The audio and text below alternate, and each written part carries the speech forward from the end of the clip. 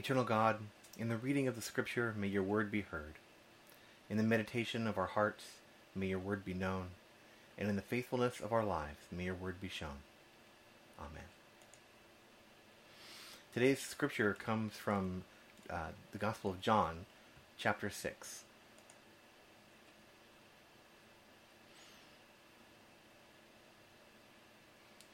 I am the living bread that came down from heaven. Whoever eats this bread will live forever, and the bread that I will give for the life of the world is my flesh. Then the people debated among themselves, asking, "How can this man give us his flesh to eat?" Jesus said to them, "I assure you, unless you eat the flesh of the human one and drink his blood, you have no life in you. Whoever eats my flesh and drinks my blood has eternal life, and I will raise them up at the last day. My flesh is true food, and my blood is true drink. Whoever eats my flesh and drinks my blood remains in me, and I in them. As the living Father sent me, and I live because of the Father, so whoever eats me lives because of me. This is the bread that came down from heaven. It isn't like the bread your ancestors ate, and then they died. Whoever eats this bread will live forever." Here ends the reading. As many of you know, I live in Tokyo, Japan, and when I first got here, I looked for an English-speaking congregation to be a member of here, and I found an English-speaking Anglican or Episcopal congregation here in Tokyo that's been here for a long time, and I started attending there, and I got to know people, and I went and visited with the other parishioners and with the priest, and was involved in the homeless outreach ministry and other things. And I was fairly active for the 6 months before my family got here. Because when my family came, then we moved to a larger house. Things got more busy. It was harder to get away to go to church on Sunday mornings because it was about an hour to an hour and a half commute each way to get to the church. So it was a lot of investment, and so I just found myself going every couple of weeks instead of every week. And eventually I found myself going less and less. And at one point, I got an email from the priest, who was a really nice guy, and he wanted to come and meet with me, just to check in, see how I was doing, because I hadn't been there in a while. And so I came and we had lunch, and it was a great experience. I really enjoyed it. And, we were talking, and he's, one of the things he brought up, he said, I'm worried about you because you haven't been taking communion, and you should be taking communion every week. I want you to make sure you come back and take communion. And I remember thinking at the time that I thought that was an odd thing to be worried about. That I appreciated that he was worried about me being out of touch with the congregation, out of touch with the community. But I thought it was odd that he was specifically worried about the fact that I wasn't taking communion. But it really has to do a lot with how the Anglican Church views communion and what it means to them. Then when I was being ordained by the Christian Universalist Association, one of the things that came up was, as I was working on the ordination service, was whether we were going to call things like the Eucharist, meal, and baptism, whether we were going to call them sacraments or whether we were going to call them ordinances. And this was the first time that this bit of terminology had come up for me. I had been kind of in the Congregational Church, but even in the UCC in the U.S., we refer to to baptism and the Eucharist as sacraments, not as ordinances. But what I found is that the early Congregationalists in the English colonies, before they became the U.S., were really concerned about this, especially the Baptists and the folks who felt that grace was a gift of God. It was not something that we earned through our own work, through our own actions. Because for them, grace was only a gift, then, of course, the Eucharist meal and the baptism ritual could not be things that gave you grace. It wasn't that by your works of doing these things you were given grace, and that then helped you get into heaven, for example. It had to be that God just gave you grace. And when I've been going back recently and reading some of the early documents from the early Universalist churches that started in the U.S. back in the 1790s and 1800s. And this was something that was really heavily on their mind at the time. And in fact, in the early founding documents of the General Convention, the General Universalist Convention of the United States, they mention specifically ordinances, and they call them ordinances. And they mention that they're not required for salvation, which is a really important point. That they're saying that it's good to do these things, that they're important to do, but that they're not strictly required for salvation, because salvation is only up to God and God's grace. And that's a very different way of looking at things than how I was brought up to look at things. And certainly the UCC is not fully Congregationalist. The UCC is also mixed with the Evangelical and Reformed Church, which was a Presbyterian polity, kind of Presbyterian / Lutheran Reformed group of congregations. So there's a mix in there. But I still thought it was really interesting to think about the differences here. And so this story we had today in our reading about Jesus saying that he is the bread of life, and that only those who come through him can come to the Father. This is a difficult reading. And in fact, even in the reading, immediately after Jesus says, those who eat my flesh and drink my blood will have eternal life, he has a discussion with his disciples, and the disciples say, this is a difficult teaching. Who can possibly agree with this? Eating your body and your blood. How does that work? That doesn't make any sense. And he has to talk to them about it because they don't understand the symbolism of it. And so this has been something that has come up over and over again in the church. The importance of the Eucharist meal, and who can take it. Can only people who are baptized take it? Can only people from this denomination take it? Can only people from this congregation take the Eucharist here? Can everybody take it?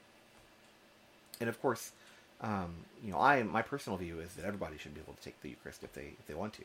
That it's not up to me to be a barrier between them and God. That it's Jesus' table, and it's up to between them and Jesus, between them and God, about whether they can take the Eucharist or not, depending on how they feel. So, but when we look at this again, there's another aspect that we look at if we look from a Universalist perspective, and that's this whole idea about those who do this, those who eat my flesh and drink my blood, they will receive eternal life, implying that those who do not will not. And certainly in the longer passage, we hear even more of this. And like many things in the Bible, this one reading, which is from the Revised Common Lectionary reading for this week, which is a set of, it's a 3-year cycle that works through the entire Bible. This reading is kind of a small piece of a much larger narrative. And the reading is kind of hard to understand by itself. Just kind of picked up out of the text. It doesn't make a lot of sense. And so I'd like to I'd ask you to humor me as we go back just a little bit and do a little bit more narrative, read a little bit more of the narrative. So if we back up in John, what's happened right before this is the feeding of the 5,000. So Jesus and his disciples are in this place, and all these people come, and it's the Passover meal, and Jesus says, where are we going to get food to give people the Passover? And they find a boy who's got 5 loaves of bread and 2 fish, and Jesus blesses that and is able to make that stretch and feed everybody until they're full, and they can still gather up 12 baskets. And afterwards, as we often see with Jesus, after he's done something kind of large, he goes off by himself to rest and to collect his thoughts. And the disciples leave. They get on a boat and they leave. They go across the Sea of Galilee to their side to Capernaum. And during the night there's a big storm, and Jesus comes walking on the water to them. And when he gets in the boat, they arrive at their destination. So the next day, what we find is that the crowd finds out that he's gone. So this is where we pick up. The next day, the crowd that remained on the other side of the lake realized that only one boat had been there. They knew Jesus hadn't gone with his disciples, but that the disciples had gone alone. Some boats came from Tiberias, near the place where they had eaten the bread, over which the Lord had given thanks. When the crowd saw that neither Jesus nor his disciples were there, they got into the boats and they came to Capernaum looking for Jesus. And when they found him on the other side of the lake, they asked him, "Rabbi, when did you get here?" Now Jesus replied to them, "I assure you, you are not looking for me now because you saw the miraculous signs, but because you ate all the food you wanted. Don't work for the food that doesn't last, but for the food that endures for eternal life, which the human one will give you." So here we have this distinction that I think is kind of lost in a little piece of reading we had, where the whole chapter is talking about food. We have the feeding of the people. Jesus is feeding the people bread. But really, it's not physical bread that you eat that gives you sustenance that's important. It's the spiritual bread, the bread that Jesus is using now as a metaphor to talk about the understanding of the kingdom of God, the knowledge of the kingdom of God. They asked, "What must we do in order to accomplish what God requires?" And Jesus replied, "This is what God requires, that you believe in him who God sent." And they asked, "Well, what sign are you going to show us so that we can believe in you? What will you do?" "Our ancestors ate manna in the wilderness, just as it is written. He gave them bread from heaven to eat." So now they're talking about the Exodus and Moses in the wilderness, and Moses asking God to give the people bread to eat, and God miraculously causing manna to appear every morning for the people to eat. And Jesus says, "I assure you, it wasn't Moses who gave the bread, but my Father gives you the true bread from heaven." So here we have the bread from heaven that Moses gave, the physical bread you eat, versus the bread from heaven that Jesus is talking about, the knowledge of the kingdom of God, and how to be a better person and improve your life and those kinds of things. The bread of God is the one who comes down from heaven and gives life to the world. Please sing, "Jesus, the bread of God." "Sir, give us that bread all the time." Jesus replied, "I am the bread of life. Whoever comes to me will never go hungry, and whoever believes in me will never be thirsty. But I told you that you have seen me, and still you don't believe me. Everyone whom the Father gives to me will come to me, and I won't send anyone away who comes to me. I have come down from heaven not to do my will, but the will of the one who sent me. This is the will of the one who sent me, that I won't lose anything he has given me, but I will raise it up at the last day." So here again we see the Universalist reading in the text. Everyone who the Father sends, Jesus will save. It's not everyone who comes to the Father. It's not everyone who changes their life and says, I accept Jesus as my Lord and Savior. It's everyone that God sends. Everyone that God sends to Jesus, Jesus will save and raise up on the last day. "This is my Father's will, that all who see the Son and believe in him will have eternal life, and I will raise them up on the last day." The Jewish opposition grumbled about him because he said, "I am the bread that came from heaven." They asked, "Isn't this Jesus, Joseph's son, whose mother and father we know? How can he now say, I have come from heaven?" And Jesus responded, "Don't grumble among yourselves. No one can come to me unless they are drawn to me by the Father who sent me, and I will raise them up at the last day."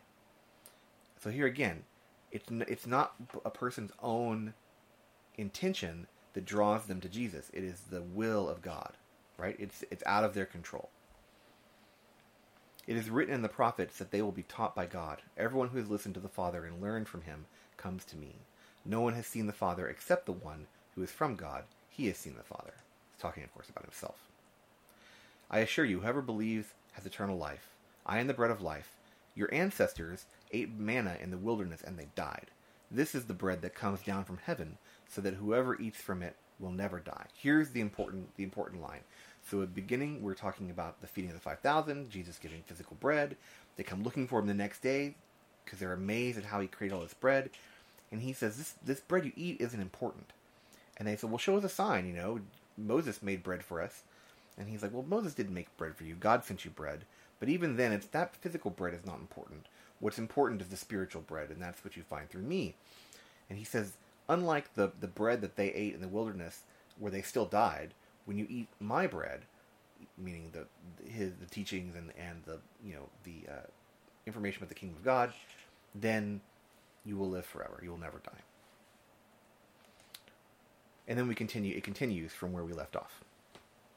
So, having gone to a slightly longer discussion of the actual text, what does that mean? What is it talking about? Well, the important thing in this text, people tend to attach it to the Eucharist meal. I mean, it's a very surface level reading to say this is about the Eucharist. He who eats my body and drinks my blood will have eternal life. Therefore, the Eucharist is required for salvation. You must partake of the Eucharist in order to be saved and to obtain eternal life. But that's not really what Jesus is talking about here. Jesus is talking about the bread of life and his blood as the water of life. Those who are thirsty will come and drink. He's talking about those things metaphorically. He's talking about his teachings and belief in him and helping to build the kingdom. That's what he's talking about. He's saying he's trying to give the people a metaphor because they just ate all this bread and they're talking about bread, and he's like, who cares about the bread? The important part is that you change your lives for the better, that you try to live according to the way that God wants you to live. Those are the important things. So that's what he comes through. And there's all this talk in here too about only through me, that people can only come through me, through Jesus. And a lot of that has been used to kind of push back against the Universalist understanding, the idea of universal reconciliation, that all people will eventually be reconciled to God, that no one will burn in hell for all eternity. And yet, the text actually doesn't say everyone who chooses to follow me will be saved. It says everyone the Father sends will be saved. And so what we're saying is that because God wishes for all to be saved, God will send all of them. God will send everybody. God will send everybody to Jesus. Now, some of those people will resist, and some of the people will have to make up for the bad things they've done in their lives, the way they've treated other people, the way they've treated the environment and themselves, and the arrogance and other things that they've had in their lives. They'll have to repent and make up for all those things, but they'll eventually be reconciled to God. They'll eventually come to understand why it's important to follow and believe in Jesus, and they'll be resurrected with everybody else. So, now what? What do I do with this thing when I leave from here? Well, I think the important part of this, is twofold. One, I want you to think about, when you leave, I want you to think about the importance of baptism and the Eucharist. Because of all of the very few things that all Christians agree on, the importance of the baptism and the Eucharist, which is really interesting. There's a lot of other things that Christians disagree on all over the place. They all agree these two things are important, even Universalists. But why they're important and what they mean varies greatly between Christian denominations and traditions. And I think it's important to really think about how you understand those ordinances, or sacraments perhaps, and what they mean to you. I can tell you what they mean to me. To me personally, they're important rituals of the faith. The Eucharist is, for me, a remembrance of the death and resurrection of Jesus Christ, and a coming together of the community around a table, just as Jesus did when he brought people together around a table for a meal. The most basic of human interactions, come together and eat. Everyone's there, everyone's at the table together. No one is pushed away or left out. That's what the Eucharist means to me, and it's very important to my faith. But I don't think it's magic. I don't think it's something that because I take this bread, I am saved. I think it's a sign of my living in the community. And from that perspective, it's very important to me. When I take it, I remember my own agreements, my own need for that community, and my own things that I've said that I will do, covenants I've had with that community, and those things come back to mind. And it's the same with baptism. I think baptism is very important, but I've become quite Baptist in my understanding of baptism. recently. I think that believers' baptism, it makes most sense, because I think the importance of baptism is not to save somebody through baptism. It's someone's way of expressing to the community their willingness to be part of the community, their willingness to follow in the footsteps of Jesus and to be his disciple. And so it's a public pronouncement of what they already feel inside. In my opinion, they're already saved. The baptism is just a physical representation of that truth that already exists. Now, of course, people have different opinions on these things, and I'm not trying to dissuade anybody or convince anybody.